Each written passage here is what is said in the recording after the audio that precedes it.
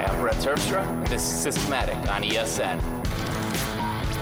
My guest this week is Brad Go. He's a singer, a songwriter, and a filmmaker. How's it going, Brad? What's up, Brett? Thanks for having me. I'm in a Slack room right now with that contains a Brett, a Brent, a Brad, and I think another Brett. Oh my goodness. What is I've going never on? had to deal with that before, but anytime someone misspells a handle, I get a notification. I think we need longer, I should just go by TT Scuff everywhere. Anyway, so you're the big thing that I kind of know about you is this Hush Project. So why don't you tell everybody what the Hush Project is? Sure. It's actually a crazy story. So, as you said, I'm a singer, songwriter, and a filmmaker. And how that came about is I actually graduated as a film student and then got a job in advertising doing film editing, which is still my freelance job. But on the side, I had been pursuing music in New York City, like everyone else and wants to do here. But what happened to me about 2 years ago, while I was walking home from my editing job, it was pouring rain, like really hard. So I had my umbrella up, just walking across Midtown to the 6 train. And I hit a stoplight, and I'm waiting to cross the street, and this girl walks up next to me. And she doesn't have an umbrella. She's just getting drenched. So I turn to her, and I ask, oh, hey, are you going to the 6 train? And she says, yes. So I'm like, all right, well, just get under the umbrella so you don't get soaked. So we start crossing the street, and I look at her, and I remember like thinking to myself, oh, my God, she is so beautiful, like literally probably one of the most beautiful women I've ever seen in my life. So then I'm like thinking like, okay, I need to do something. Like I need to get her number. Like I'm just trying to think on my feet and see what the next step is. So we're walking to the train. I'm like, what's your name? Where are you from? And she just happens to be this like gorgeous French girl with an accent and everything. So I'm just quietly losing my mind as we're walking. Anyway, we get on the train, and when we get out, I ask her to get a drink with me. And she says yes, and we hit it off. And about 3 weeks later, we're just like casually just hanging out with each other. And she says to me, Brad, I have an idea. We should both make something about how we met because it's so crazy and romantic. I'm like, okay. And like the songwriter in me is like, yeah, this is going to be awesome. I'm going to do something totally amazing. So I had this idea to take our story or the story of this experience and turn it into songs. So what I started doing was writing these little blog posts about how we met. And at the end of every blog post, I would bookend it with a song that was inspired by what had just happened in the post.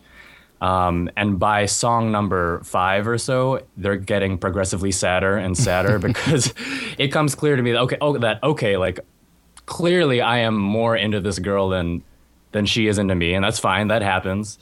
But I thought, okay, if an experience like this could happen to me here in New York, there's got to be so many other stories in the world that no one's hearing about because no one's looking for them.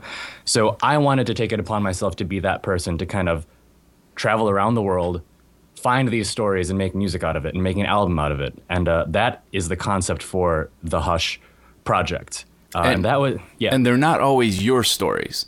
No, the Hush Project itself is actually a collection of 8 stories from around the world that are not my own. And these are from strangers, family members, friends of friends, just like from all over the place, really. But I like it that way. It kind of creates diversity in the album. And as a songwriter, I'm always looking for, inspiration from new places. So that was the idea behind that. So do you record these kind of stories in song on location, or do you travel and then come back and lay them down? It was actually an assortment because, when I set out, I was like super ambitious and I told myself, okay, in each country I go to, I want to, 1, shoot a nice sit-down interview, some of which you can see on my YouTube channel. 2, this is all while I'm in the country, to actually write a song while I'm there, and then 3, record a music video for that song, which is super ambitious because I was only in each country for maybe a week and change, if that.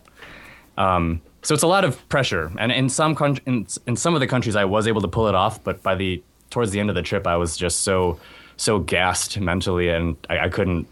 It was just like impossible to to force something out. I mean, you could force something out, but But that wasn't the point Yeah. of the project. right. So did you self-fund this project? I did not. Well, it was partially self-funded, but also this project would not have gotten off the ground without Kickstarter, thankfully. So I ran that back in 2013 for a month, raised $10,000, and that was enough. That was the amount in my head that allowed me to say, okay, I'm just gonna take a break from freelancing here and travel for 3 months and make this thing happen and see where it goes. So it's a beautiful story. How did it go over? Really well, actually. It's opened a lot of new doors for me since starting this project, and which was my hope for it. I've found that I've gotten the most traction in the Philippines, where actually I'm now working with Universal Music out there, and they've been sub-publishing and distributing my album internationally, which has been awesome, and then also helping me promote my album there as well. And then hopefully the hope is that I can kind of work with them to get me to travel like throughout the Asias and like further promote, and then hopefully swing back to America as well. Nice. That's a pretty common phrase, big in the Philippines. Right? My parents were missionaries in the Philippines. Oh, nice. I guess. Have you been? I have So you not. must have. No? I may have been conceived there, but there you go. no consciousness of mine existed in the Philippines. But I know a lot. I know a lot about the Philippines and a little bit of Tagalog because of that. So anyway, Very cool. So how did this project affect you in the course of making it? Right. Yeah. So one of the big questions that I ask every couple is like, what's your definition of love? Like trying to find out what this mystic idea is, that this word everyone throws around. And, I've interviewed so many people by now about this topic and heard so many different opinions, and there's a lot of common threads there. And, a lot of them it's very easy to just, spew platitudes about it. Yeah, for sure. But the one thing I learned is that, or like my personal takeaway from all the traveling and interviewing everyone is just that you yourself it's a conscious decision that you have to make for yourself. That's the biggest thing. Love, you mean? Yes. And that's what I took away from it. I'm very glad to hear you say that. Yeah. And I mean, I don't even know if that I myself am ready yet, but I do know that like I really have to decide. And that I think that's really just, once you decide, it'll happen. You see, I have always strongly felt that you could potentially fall in love with anybody. Totally. You could convince yourself, and then ultimately I realized that's what love is. I mean, if you commit to someone monogamously for life, you made a decision that you were going to love that person, and there may be 100 other people in your life you could love. Right. So I like that the result of your exploration into a very romantic idea came out to be a very practical conclusion. Totally. It's great that way. I wouldn't have it any other way. Love it. How many people did you have to interview to find stories that were worth writing songs about? I interviewed one. That's not true. I interviewed multiple couples in some countries, but in each country, I did have like one. Like my goal was, I need one sit-down interview. I'm going to set up my Mark III, mic them up with wireless mics, and do it properly. And those are the those are the interviews that ultimately ended up becoming songs. See, I would imagine that the first like 4 or 5 couples I would talk to would tell me that they didn't want to talk about it because like a one night stand in a bar bathroom, and then it just turned into something, which does not make a great song. At least not anything but country.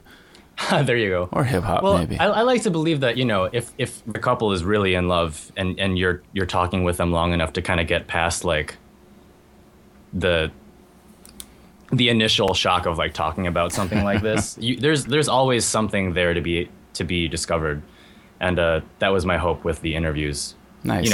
There's every relationship has a story, and every relationship has something special in my eyes.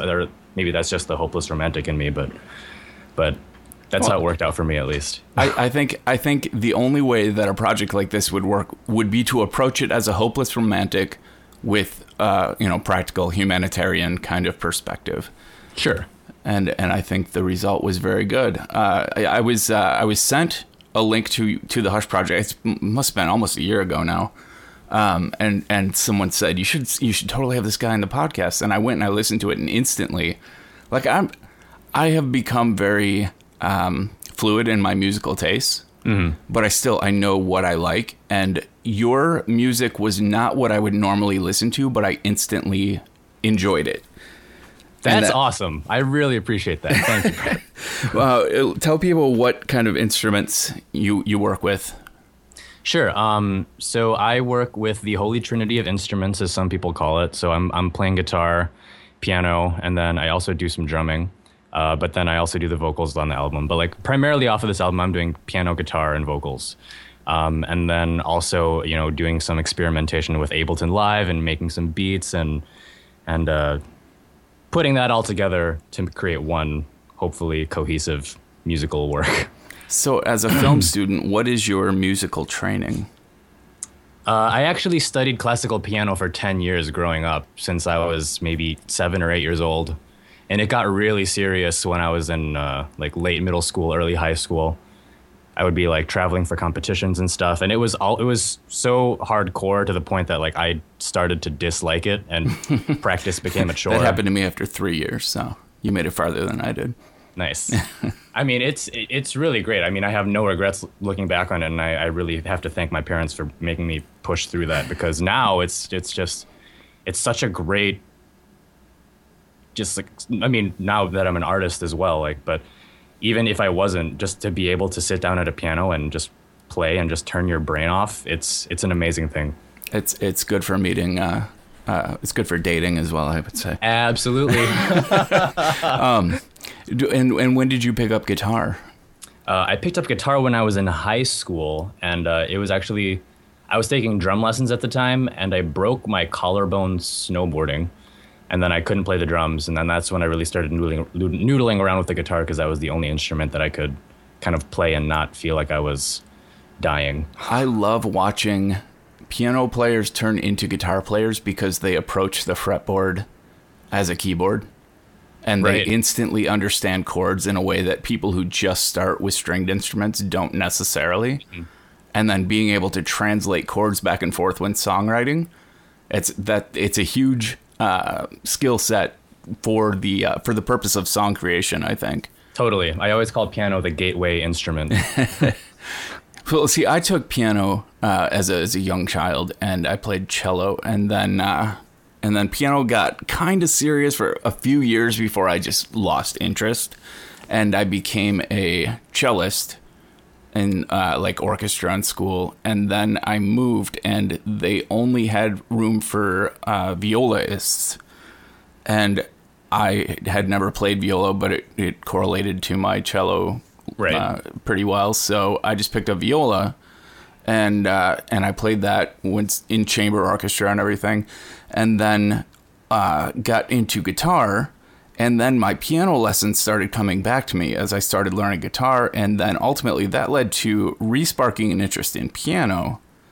I never could play drums, but then I joined a band, and they needed a bass player, and so I figured nice. Bass is like you play one string on a guitar, and so I figured that would be easy. It's harder than I thought, but I learned bass, and I kind of saw, like, all those instruments. I can't play any woodwind or brass instruments. I can play bugle, kind of, but only because of Boy Scouts. And I only know taps and like 2 other songs. I can play church organs, those big bells. Have you ever played those? I would love to. I've never had the chance to. It's laid out like a piano keyboard, but instead of keys, they're levers, and you like just push the levers down to ring a bell. It's kind of fun. That's got to be an amazing feeling. But it sounds like you're really musically talented. I should just recruit you. I wouldn't say talented, experienced maybe. I do have an ability to. It's a lot like programming for me. Mm-hmm. In fact, my approach to music and programming is very, very much the same thing. Let's talk about that. I feel like that's a good segue between like because I video edit. I've video edited for a good chunk of my life, and like I've noticed that the processes that I've adopted over years of doing that, like they're like really spilling into every other mode of creation that I do. So I've distilled that idea into a philosophy. Have you actually made it? Can you actually detail the process and how it correlates? Yeah, I mean, in a nutshell, you know, when I'm approaching a video or a film, you know, I'll have all the raw material, which would be, you know, we'll call it the shoot or whatever, and then I'll look at that and I'll distill my selects and I'll put that in a bin or in a timeline. And then, you know, I'll distill those selects even further and cut the fat and then lay it out, look at it, cut again and look at it and you know, rewrites or re-edits, so on and so forth. And I feel that when I'm songwriting, you know, I'm always listening to my subconscious brain or whatever is, you know, fueling these ideas into my head. And I'm always like voice memoing or jotting down a note or like recording a beat or a rhythm that I'm hearing. I'm just always any musical idea that's sticking out to me, I'm taking it down. Like that's my shooting, so to speak. And then when I'm sitting down to songwrite, I will take all these materials, put them all in one place, more or less, and you know, look at it and see how I can fit it together. And then once it's together, look at it again and see what I can cut out. So my songwriting process is kind of a lot like my editing process in that way. See, that's interesting. Like my correlation is more building from a blank page, whereas yours is very much the process you describe is how I write, like actual like prose and tech blogging. You know, just like gather everything and then begin like sculpting and shaping it. But I take a different approach to music where I have an end goal and I begin working toward it, which is the way I code as well. And I haven't ever quantified the actual processes involved, but what you just described, I can totally relate to from like writing and editing and the process. I feel like a lot of jam bands would be a lot more appreciable if they took more of the more pleasure in removing things. Sure. But I mean, it's hard for, especially when I was younger, I go back and listen to the stuff I like laid down on a 4-track in high school, and it would get long and it would get tedious. And I can't believe I made people listen to it at parties and stuff because I didn't understand how beautiful it can be to remove things. It wasn't until I studied jazz that I really got that, I think. Yeah, you're just too fascinated with, oh my God, this sounds so cool, and I made this. Isn't it great? And now I can do it again with a different keyboard part over the top, and redundancy and repetitiveness.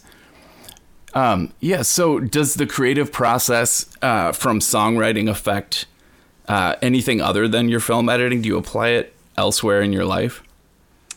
That's a good question, and I think I was actually thinking about this the other day, and I definitely think it does, because, I mean, the editing and the songwriting, those are all processes. Those are all systems and just loops.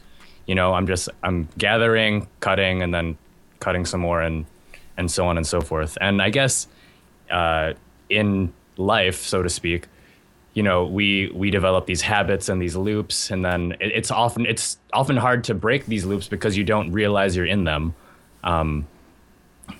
Which is why, you know, I think I mentioned to you before, like, you need to like take a step back and kind of assess, you know, what the song is like, what your life is like, what the video looks like.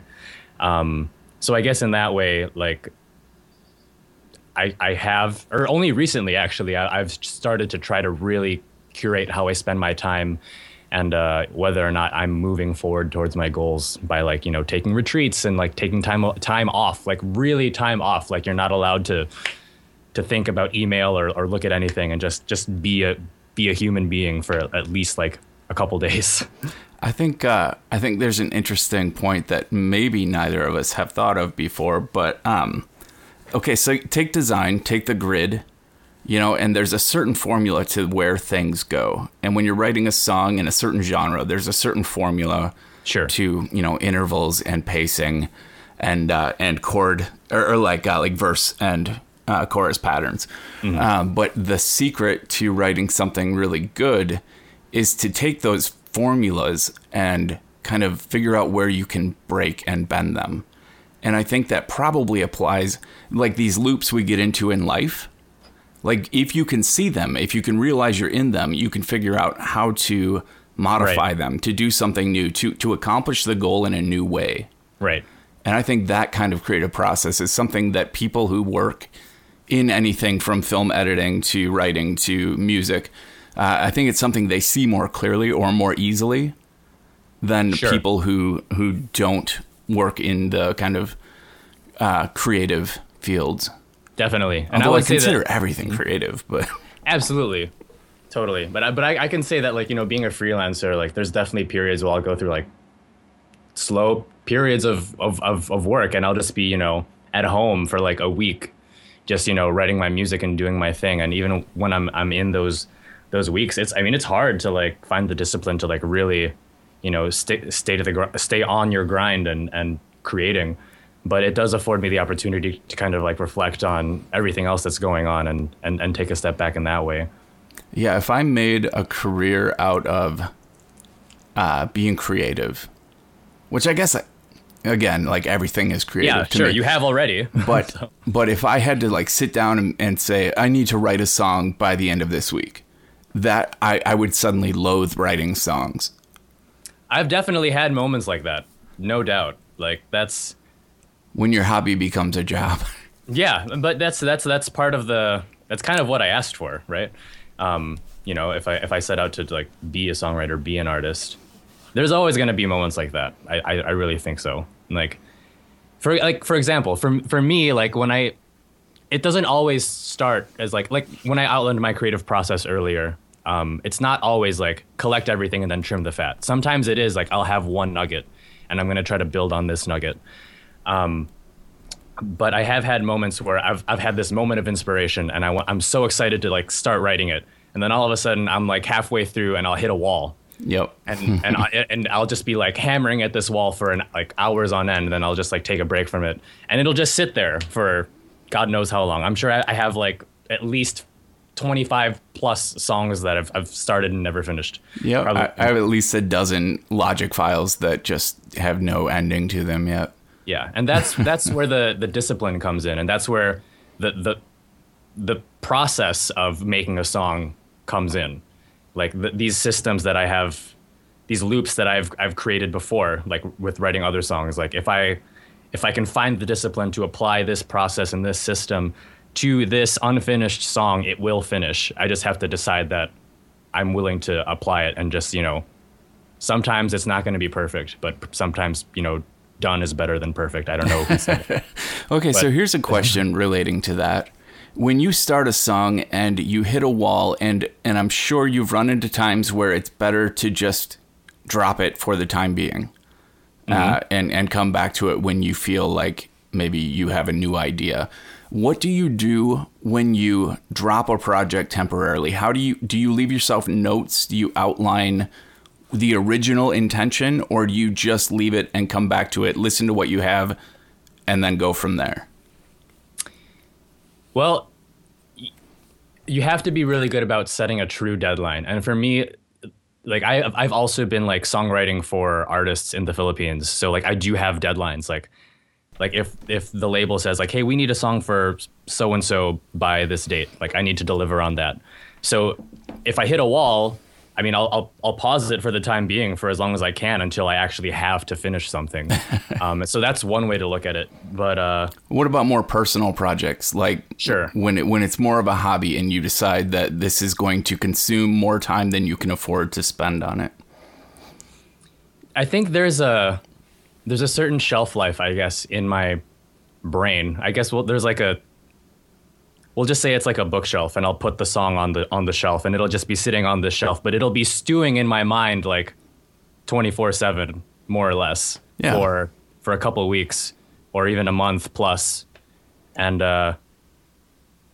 you know, maybe while I'm walking down the street one day, something will come to me, and then I'll record it. And I don't know how long that shelf life is, to be honest.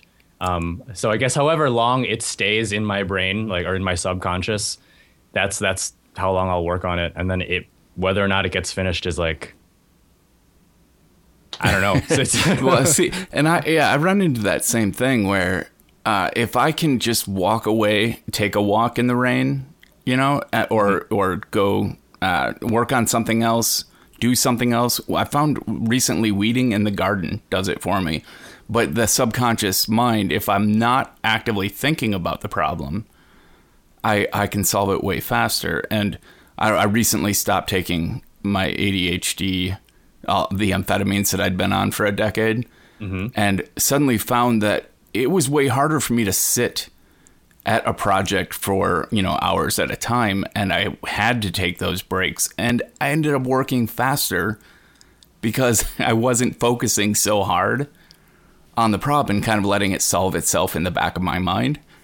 But I do have that shelf life where I will sit down when I decide to step away from a project. I will outline all the current thoughts I have and the problems that I ran into in a note, whether it's a coding project or a song or, any piece I'm working on. And then if I hit that shelf life, I will come back to the project and I will not remember at all. Once that shelf life is up, the project leaves my conscious mind entirely. And then those notes let me kind of pick it back up, but they also leave enough gaps that I can reassess. Right. You have fresh eyes. Yeah. Yeah, that's a huge thing in editing. Like, cut the video and like don't look at it for a while. Look at it again and see if you really like it. Do you find that you're very grateful for editors, outside eyes? Oh, collaboration, absolutely. if you will. Yeah, no, it's all about feedback, like, and stepping into criticism and just looking for it and seeing what else you can improve. Because, yeah, every set of eyes, every set of ears, they're going to have they're going to have a sensibility that, is unique to their own. So, and literally see and hear things that you just can't after you've sat at an editing board for long enough. Exactly. Obvious things that you've just, your mind has created blind spots for. Totally. All right. Well, for people looking for the Hush Project, it's at hushproject.tv. So definitely check that out. In your in your topic list when we first started corresponding about this, you mentioned hot and cold showers and things related to that, which has kind of been an odd running theme on this show. My own shower evolution, I guess. So I'm curious, what is the story behind hot and cold showers for you? Yeah, I honestly can't remember how I stumbled upon it. Maybe I was like reading some sort of article on Lifehacker or something about, I think, maybe that was it. I was reading an article about cold showers and the health benefits of cold showers on Lifehacker. So I started trying it out, I think a little over a year ago now.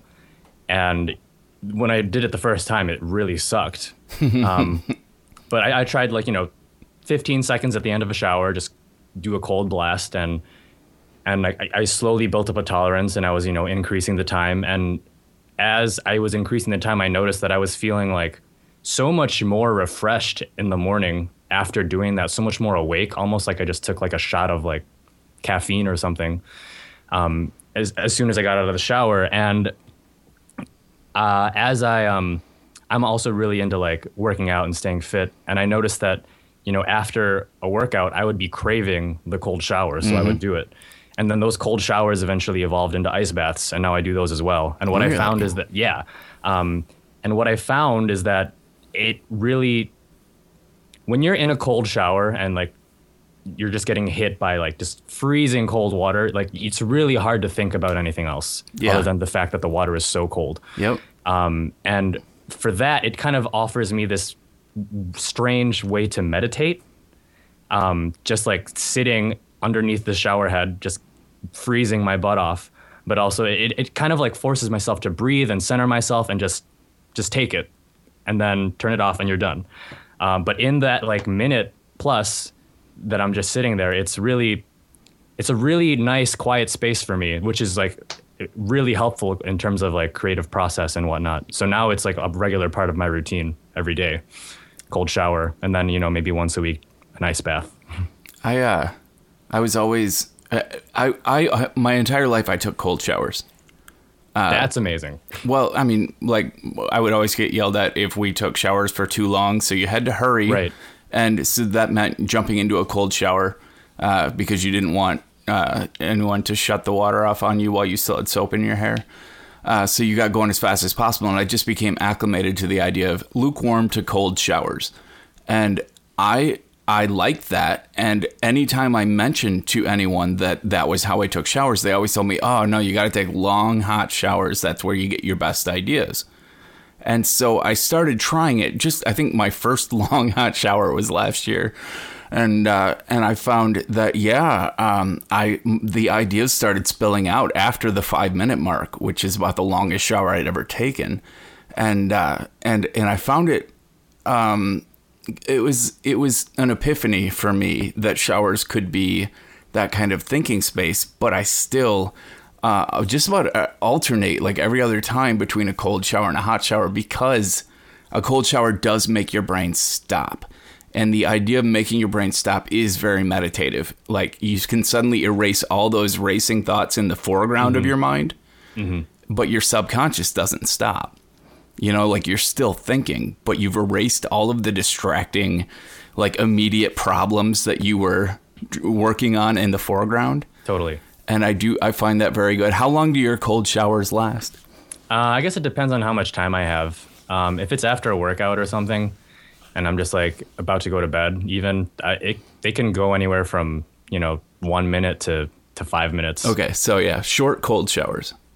Yeah, I've definitely gone longer though, like because there's like an adjustment period. Like once you get over the initial shock of the water being cold, it becomes almost like a massage, and I'll just be like rotating around trying to hit every muscle that I hit, and like it's almost just like icing your muscles, really. Yeah, that's so nice to hear someone say that. That's great. My wife takes like burning hot showers, and if I get into the shower after her, oh boy, I can't believe her skin can handle the heat that water is set to, and I'll just flip it straight cold and just let it cool off and then jump in. But yeah. But yeah, I heard that like really high performance athletes, they do this thing where they like go really hot, and they'll just cycle between hot and cold because I guess it like dilates the blood vessels somehow. Yeah, I've heard that, and I used to when I was more athletic. Trainers would tell me to alternate hot and cold on sprains and stuff, but that seems to have changed the medical approach. I think last time I went, they said just heat. When you're injured.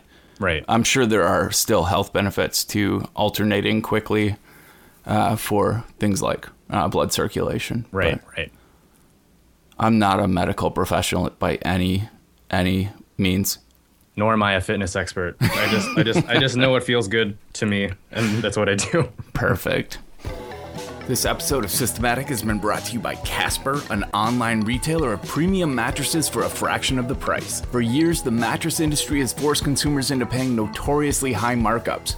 Casper is revolutionizing the mattress industry by cutting the costs of dealing with resellers and showrooms and passing the savings directly on to the consumer. Casper makes an obsessively engineered mattress at a shockingly fair price, especially for a mattress made in America. Casper mattresses offer just the right sink and just the right bounce thanks to two technologies, latex foam and memory foam, that come together for better nights and brighter days. Compared to the industry average of well over $1,500, Casper mattresses range from only $500 for a twin to $950 for a king size. I picked up a queen right before we started talking to Casper about advertising, and unrelated actually. I saw it and I'd been looking for a mattress for a while. I had, a year and a half ago spent almost $2,000 on a mattress that was painful and I was very unhappy with after a year. I didn't want to spend another, $2,000 to $2,500 on the bed that I had been looking at the time, which was Tempur-Pedic. And then I saw this one with great reviews, much talked about, for $800. And I'm very happy with it. I enjoy going to bed right now. I've never done that before. I've never liked the idea of laying down. Casper ruined my overtiredness. If you're still nervous about the idea of buying your mattress online, Casper has a completely risk-free trial and return policy. Try sleeping on a Casper for 100 days with free delivery and painless returns. Get $50 towards any Casper mattress by visiting casper.com/systematic and using the promo code systematic. Terms and conditions apply. This episode of Systematic is brought to you by TextExpander 5. TextExpander helps you type faster. If you think about it, there are a lot of things that you type over and over again, such as email addresses, mailing addresses, phone numbers, common words or phrases, even your name. Then think about the redundant emails you have to send explaining the same thing on a regular basis. Now, imagine saving minutes, hours, and eventually days and weeks of your life by having TextExpander expand any text you want after you type short snippets. TextExpander will even show you your stats for exactly how much time it saved you, and mine has saved me 140 hours of typing in just the last 6 months. I even make it a point to share TextExpander snippets that I think are useful, and I make it easy to integrate them into your snippet library. There's a link in the show notes to my own collection, and the snippets show off some of the advanced things TextExpander can do using shell scripts and JavaScript, as well as built-in date manipulation and other tools instead of just inserting plain text. New in version 5, TextExpander suggests things that you should turn into snippets based on things it sees you typing regularly. Of course, you can turn it off if you're worried about privacy, but nothing ever gets sent to a server. It's just recorded in your own database and makes your life way easier. TextExpander 5 requires Yosemite, and it costs $44.95 in the US for new users. Upgrades are only $19.95 in the US for existing users, and the upgrade is free for anyone who purchased on or after January 1st, 2015. Save time and effort with TextExpander from Smile, and support this show when you do by going to smilesoftware.com/systematic. Thanks to Smile and TextExpander 5. All right. Well, after the shower interlude, we are now to the top picks half of the show. So we go round robin, back and forth, and one pick at a time, and you get to start. Sure. So let's see. I think about maybe 6 weeks ago, I adopted this new training program called Wendler 531. And if you search that in the App Store, there's an app for this training method, and I've been on it for 6 weeks now, and I think it's been like of my year. I've been working out since I was in college, which is almost, gosh, I graduated in 2008, so there's your time frame.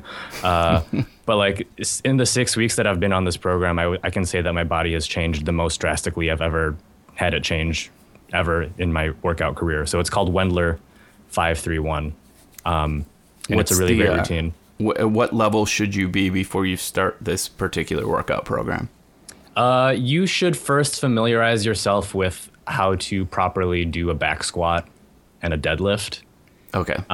So like start with the bar and ask people, if your form is right, because it does that's probably the hardest part about learning it. But once you have those forms down, like I would say there's no better exercises you can do as long as your form is good. Well, I ask because I always look at the P90X workout, and those are great as well. Sure, but I see the before picture and say that's where I just want to get to the before picture. So I did the P90, the one before it. I can't remember what it's called now, but that's worked well. I've gotten into Insanity, P90X. Well, see, and I have no desire. Like I use what's the burn? Daily Burn. The Daily Burn, yeah. I do those, and then they have different levels, and I've started the more intense ones, and I just don't enjoy working out enough to put myself through the pain involved in those. Mm-hmm. I just want to stay alive, really. Totally. Like I want to be slim. I want to be able to do the things in my life without requiring effort. That's where I want to be strength-wise. But as far as like sculpted, toned, and able to run, marathons, that hasn't appealed to me. It's not for everyone. I can say that, like for me, I don't know. I really like. I don't know. I'm kind of a sadist, masochist. I always mix them up. Well, sadist inflicts pain on others. Okay, so I'm a masochist in that, like, I like challenging myself physically, even if it hurts. But really, with any workout program, just as long as you're consistent, that's all that really matters. Yeah, I had a roommate like that. I had a roommate who was very driven, worked out every day, and I was the opposite. And we got along, but it's a mindset I've never been able to fathom. But I appreciate. As long as you're healthy, as long as you're moving and walking and you're good. See, that requires discipline for me. Like, I had to get a treadmill desk because at that point I wasn't leaving my desk. And so that got me moving. And now my Apple Watch has me, it'll say time to stand up. So instead of just standing up, I'll go do something relatively calisthenic and, every hour, which that in and of itself has improved It's huge. my life quite a bit. My Apple Watch, actually, I did not buy it as a health tool. I did not buy it to get in shape. I bought it because I wanted to develop applications for it. Right. But in the process, it has actually made me healthier. From someone who walks daily on a treadmill to someone who actually pays attention to, motion throughout the day and everything. In a way that my Fitbit didn't hook me. Anyway, cool. So Wendler 531, I'll find a link for that. And I guess, I don't know, I feel my picks are weird this week, but I have this, I run websites and traffic matters. So I spend some time on Google Analytics. And I've been using Gadget, which is originally a dashboard widget that became a notification center kind of widget. And recently a new one called GA Today came out, so that I can, slide in Yosemite. I can slide right from my desktop and see stats for all of my sites at once in one quick area and not have to open a website or anything. And I like that it adds additional details. So my first pick is GA Today, which is on the App Store. Do you use a Mac? I do. So absolutely. I assume you have to track traffic on your projects. No, totally. I mean, I'm working with I have a person I work with to kind of manage like my Facebook and all that and the site.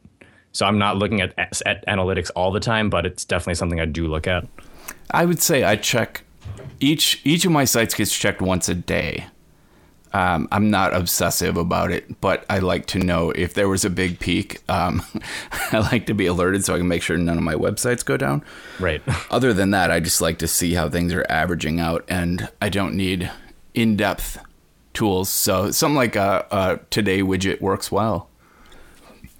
Nice. All right. So that didn't lead to any in-depth conversations, but what's your second pick? My second pick is... So I recently took a retreat to a cabin in upstate New York, just in the middle of the woods, and through Airbnb, actually. And in this house, there happened to be what's called a singing bowl. Have you heard of these things? Yeah. Meditation, like Buddhist. Yeah, exactly. So it was my first time using one of those since I think I do have vague memories of like using them when I was maybe like really small, like 6 or 7 with my dad. But it had been the first time I've seen one since then. And I was just playing with it in this like yoga room. And it was really amazing. It kind of had a similar effect to taking a cold shower without taking a cold shower. Yeah. In the fact that like, you're listening to this bowl and it just captures you, and like it totally just calms the mind. So I would recommend definitely stopping by like some kind of Tibetan store or even Amazon and picking up a singing bowl, because they're amazing. Yeah, I require that kind of shortcut for meditation. I need external things to help clear my mind. Mm-hmm. And even in sleep, I tend to use. I had this whole setup for a long time where if you've ever studied like Tibetan meditation, then you know that towards the end of a meditation session, they'll ring a bell at increasingly short intervals until you get to the final kind of gong sound. Mm-hmm. And that's when you come up and out. But it kind of gives you like a slow transition from the Zen state into reality. And I found that necessary to get up at the times I wanted to get up for a long time. My body has since adjusted, and I haven't set an alarm for 2 years. But yeah, things like singing bowls and cold showers are excellent tools for me to get out of my head for a while. Totally. That's amazing. You haven't used an alarm clock for over 2 years. My body, I can tell myself when to get up now. Sometimes I get up too early. and I can't go back to sleep once I'm awake. But I haven't overslept for as long as I can remember. Wow, that's like a superpower. Man. That's crazy. I guess part of it is marriage. Loud alarms, 2 hours before someone else's time to get up they're a no-no. I like that the Apple Watch can buzz your wrist, and so can the Fitbit, like the silent alarm thing. But they're always charging in the morning and not on my wrist. So, yeah. Anyway, it's a nice talent to have. I don't know how I developed it. I just did. All right. Well, my second one is actually very related to my first one, which is probably a mistake. But there's a free app called Today Scripts that lets you run any shell script command in the Today, like the notification center on Yosemite Plus. And I have one that just tests various websites for their up or down status. One that tells me current sales on my commercial applications, and others that just run some system commands to tell me statuses. And I like that it's entirely flexible. It's the same thing as using Geek Tool, but it compresses it instead of being all over your desktop into a notification center that you can just run at will and use fewer system resources because it doesn't have to run in the background all the time. So it's another very nerdy pick. Now, is that something like, I could be totally off the mark here, but is this something that you would use as an alternative to like going into Terminal and typing out something that you need your computer to do? No, it just makes it. It's not. It's designed for statuses. Like it's something that you want run automatically to inform you about the status of, say, your CPU load.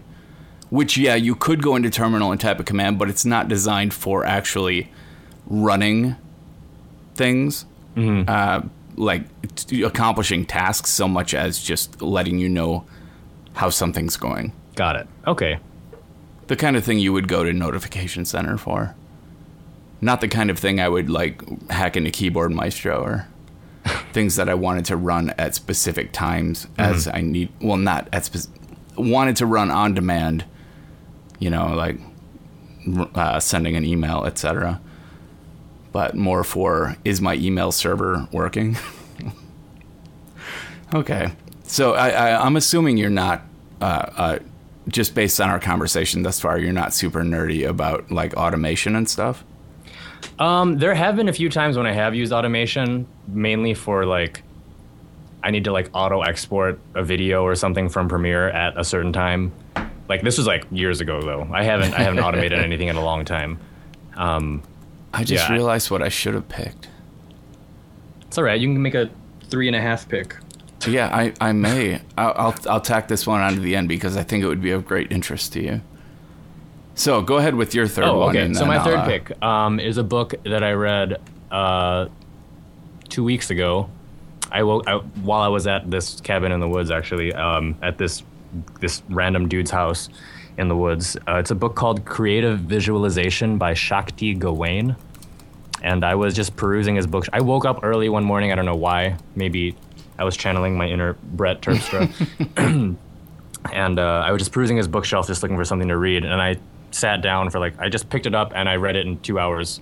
But I like the book because it kind of outlines a lot of principles that you'll find in other like self-help books, like neuro-linguistic programming or things about, manifestation and like the power of like visualizing things you want to attract in your life. And it kind of really distills everything into this nice little easy to read book, which is why I really liked it. Nice. So that's called Creative Visualization by Shakti Gawain, and I definitely recommend it. Nice. I've just gotten back into reading, like serious reading, like reading entire books, not just manuals.